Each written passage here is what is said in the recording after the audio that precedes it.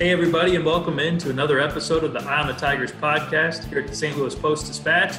I'm Ben Fredrickson, joined as always by my colleague Dave Matter from the Columbia Bureau. And we're here to break down an eventful week in college football. We've got some news as it relates to the COVID pandemic in Columbia and how it's affecting the Missouri Tigers football team. Also some specifics on that team, some questions of interest, quarterback, offensive line. We're going to dive into some actual football X's and O's here. And then take a look at college football at large as the season lifts off in various stages with some postponements across the country as college football tries to figure out how it can look as normal as possible this fall. We'll get into all of that. But Dave, first I want to tell you a little bit about the sponsors who make this podcast possible. Okay, Dave, let's start right away with the news at Mizzou. Eli Drinkwitz meets with the media this week and says, hey, here's the latest. We've got 4 positives. We've got a significant amount more players held out for contact tracing. This seems to be the most turbulence Missouri has had regarding the football team and COVID. Where do things stand, and how much of a setback is this for Mizzou with less than 3 weeks now before that first game against Alabama? Yeah, I think it's a moderate concern. I mean, it's going to much more so if things get worse from here, and if those other 10 players turn up positive, because then you can probably add some more contact tracing and maybe find some more, or maybe even some staff. So you don't want to hyperventilate about these things. You don't want to announce that the season is over and say, oh, it's not going to work. This is it. He even said on Tuesday when he met with reporters on Zoom, he's like, we knew this was going to happen. We hoped it didn't. We didn't know the numbers, but this is kind of how this works. And once students came back to campus, the teams were probably going to see, I don't think spike is a fair word, but they were going to see an increase. And as of Saturday, going into Missouri scrimmage, they had, I think, 2 players positive and 3 others in quarantine, but they were expecting all of them back by the weekend. Well, then, 5 turned into 14. And as of last night, some of those other 10 were also awaiting test results. So it could be more than 4 by midweek. So we don't really know. He didn't seem panicked or anything like that. Not overly concerned, but you want to get a handle on this. He said that what the tracing revealed to them, and it's never 100% accurate, but they don't believe any of it transmission happened within the team facility.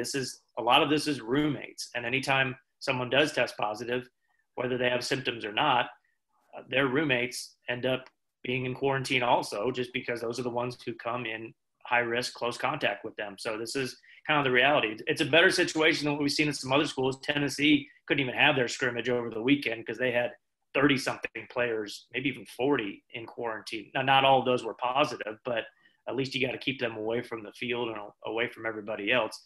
We don't know what a lot of teams are doing because they're not, unlike Eli Drinkwitz, they're not coming out necessarily and publicizing what their numbers are. I suspect that might change a little bit the closer we get to the season, but maybe not. I mean, if he feels like they have nothing to lose by just being honest, it's not like he's saying who the players are or what position group they even come from. So I appreciate the transparency, at least from our beat writers' perspective. Well, it is interesting that it comes on the same week where you hear Oklahoma's Lincoln Riley say we're no longer going to talk about any of this stuff, and they're claiming it's a competitive issue, which injuries are often treated that way, but injuries are also not contagious and not part of a public health conversation. So it's interesting to see if that logic will hold up at a public university. I'm with you. I appreciate Drinkwitz kind of laying out the foundation of what they're dealing with here. And this is, when you look around the country, this is going to be happening this fall. I think we will see games affected by these numbers. I think we will see schedule changes made. We're already seeing it. The college football schedule at large started last Saturday with some minor games, but, you saw a Navy team that took the field and looked unprepared to play, in part because it had these weird practices and its coach admitted it as much.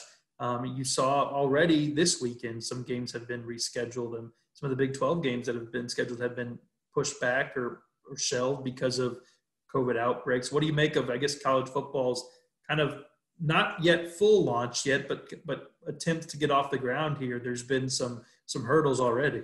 Yeah, some of the problems are these non-conference games, and this is somewhat behind the reasoning when the Big Ten initially decided it was only going to play conference games before they shut everything down. And the same with the SEC, because they wanted to play teams that were working under the same protocols and same standards for testing and all of that. And when you play a non-conference game, obviously you're playing somebody that is maybe doing things a little bit differently. And I think that's been some of the issues with some of these Big 12 games that have to be pushed back.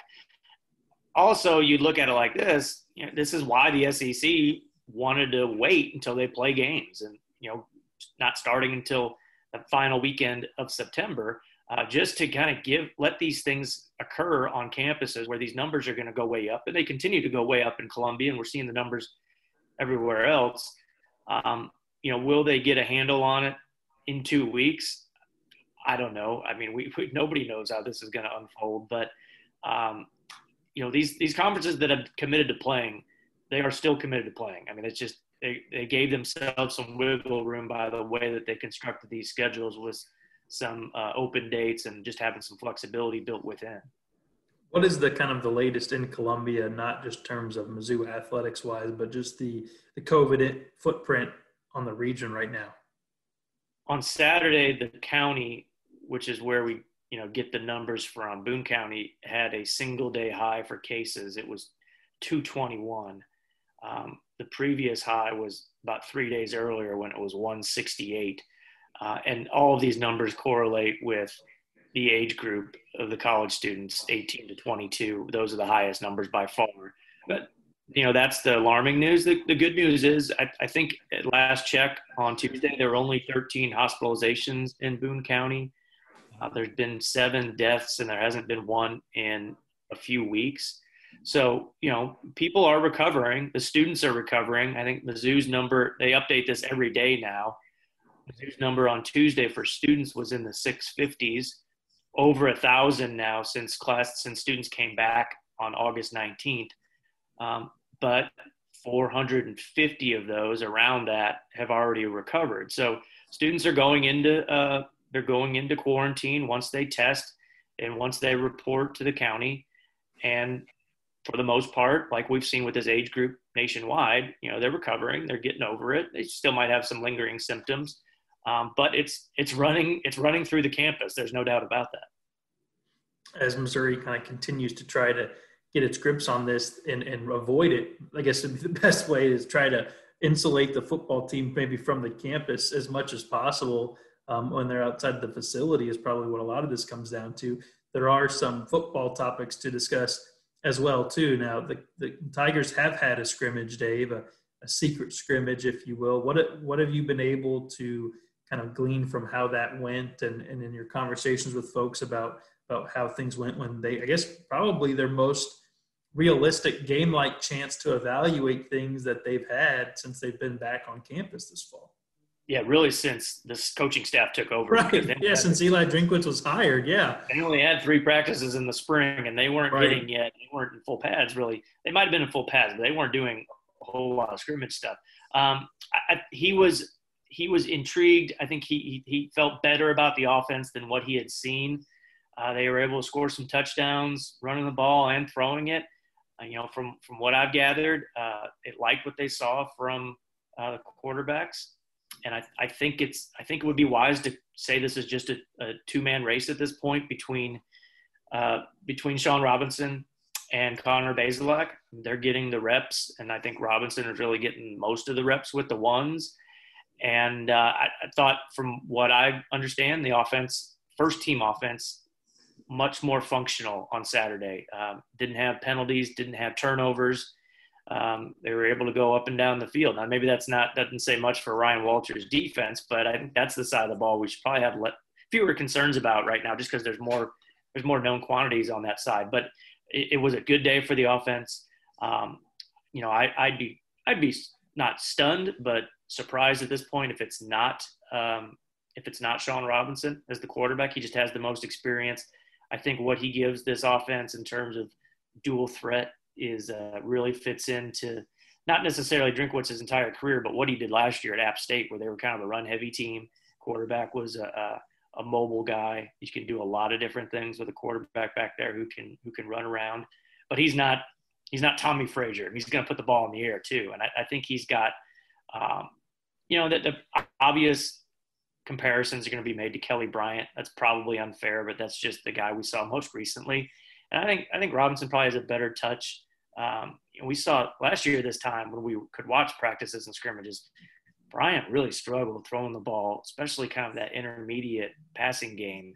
And I think that could be more of a strength with this offense. And some of that is going to be scheming. I just think from what I've watched of Drinkwitz's offense, he gets guys open. Like he just, whether it's putting guys in motion so they can figure out what the defense is, a lot of the pre-snap shuffling around, the smoke and mirrors that they go through, he will find ways to get playmakers the ball. And if he can trust whoever that quarterback is to be accurate, not turn it over and move the chains, then this could be a functional offense. We know they've got running backs.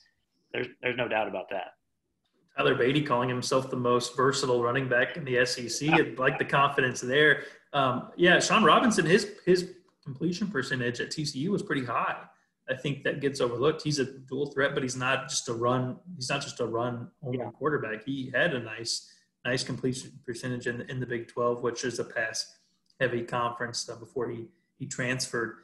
So interesting take there. What about one of the guys he's hoping to throw to? Damon Hazleton has been he's supposed to be a big part of this offense as the grad transfer, but he's been held up here injury wise. Do you think that he's going to be in a spot to be able to play come Alabama? It's a bit of a mystery there, and this comes with not being able to watch practice. He has not earned his jersey number yet as of Saturday, and they haven't announced one since then. Pretty much all of the freshmen have, to this point, gotten their number. He did not scrimmage on Saturday. He has what Drinkwitz called a soft tissue injury. That could be a number of things.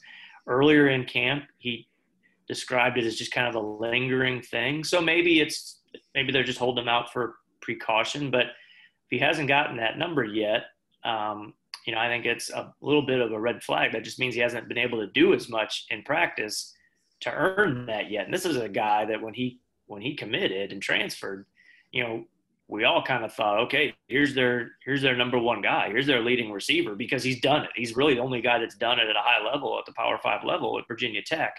So if he's not available at the start of the season or at any point, that's obviously not good. But they do have other guys. I think it's fair to say Keke Chisholm has really established himself as a starter on the outside. He's the Division II transfer that, absolute diamond in the rough, was down at Angelo State and, jumped into the transfer portal and everybody was all over him, and Missouri was really fortunate to get him. I think they are going to find ways to get Jalen Knox the ball in more space, different, more creative ways than what we saw the last couple of years. And you mentioned Tyler Beatty. I don't think he'll lead the team in receptions again this year like he did last year, which was kind of by default, but they will find ways to get him the ball and Barrett Bannister. So I'm not going to say they are loaded with playmakers, but I think they have more than maybe what people feared going into the season. A lot of this will depend on how well Shawn Robinson likely, or maybe someone else, is protected. This is an offensive line, Dave, that has you mentioned the other day, this was incredible, has three guys who are now in some way, shape, or form with an NFL team, whether they're playing or on the practice squad. I mean, they had some quality members leave, and they're now welcoming back or, trying to put in three new players into a group of five there. What have you been able to find out about the shape of the offensive line? You wrote about this in this week's Post-Dispatch, but also just kind of your thoughts on how that's going and how that strength will be, because if for an offense that has a lot of unknowns, it's also got a little bit of an unproven front. Yeah, I will say last year, I thought they underachieved. There's no doubt about that, but they did have talent and experience and good size. And like you mentioned, three guys that are now in the NFL, one on a 53-man roster in Yasir Durant with the Chiefs, and the two other guys, Castillo and Wallace Sims, who were on practice squads. None of them got drafted, and I don't think people were shocked by that, but good enough to at least get paid to play in some capacity, or at least be on a roster. But this team They bring back two guys that played a lot last year, Larry Borum, who they just moved all over the place. And probably, I don't know, I think to some degree, probably disservice to these guys when they've got them one game at right tackle, one game at right guard, one game at left guard. They just couldn't settle on a five, and they couldn't settle on guys to play any of the same positions. And it's just like they were just making it up as they went along. Well, he's at right tackle. Yeah, he's at right tackle now, and I think that's his spot. Case Cook is back at right guard. So you've got two returning veterans on the right side. You plug in Michael Maietti at center. He's a guy who he led Rutgers in snaps each of the last 2 years. He's got a lot of mileage on his body, 2,000 snaps over that at Rutgers in 3 years. He's one of the most – I was doing the math with Pro Football Focus. He's by far one of the most experienced offensive linemen in the whole SEC. And here's the good news. He gave up 0 sacks in 3 years at Rutgers, 1 quarterback hit in 3 years at Rutgers, and I think only 7 penalties. And that's a lot of football he played. And he's a guy that plays pretty clean. You know, he doesn't make those glaring mistakes. Penalties were a big issue for this line the last 2 years. I just counted them up this morning. 48 penalties the last 2 years on Missouri offensive linemen. Some of those were offsetting or negated, but that's a lot. A lot of false starts. A lot of false starts and a lot of holding, and those kill you on a drive. I think they're promising at center and the right side. The left side is kind of mystery. Hiron White is a guy who's played – he's probably their fourth most – he definitely is. He's their fourth most experienced lineman. He is out for a while with a shoulder injury. Drinkwitz just said he won't be back for a couple of weeks at least. You know, it could be something that lasts longer than that. I think he would be a real candidate at left tackle. So instead, they've got Bobby Lawrence out there, who is massive. I mean, he is 6'8", 320, just a huge guy from up in St. Joe. Hasn't played a whole lot. I think only like 70 or so college snaps. But right now he's at left tackle. And then Xavier Delgado, another junior who has played even less than Lawrence, is kind of stationed at left guard. So they've got guys. We'll see how they play. And even backing up them, they've got a lot of inexperience. I mean, they've got a couple freshmen who have a chance to be on the 2 deep.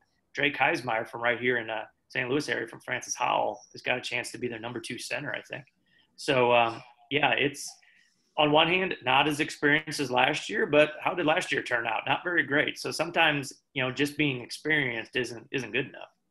Yeah, I like the addition of a senior center who has been around the block a few times too with some of these young guys. I think that'd be a nice thing to have if you have to enter some unknown here. And really, that's the best way to describe this season. It's entering the unknown. We don't know if we're going to be talking more about football or COVID.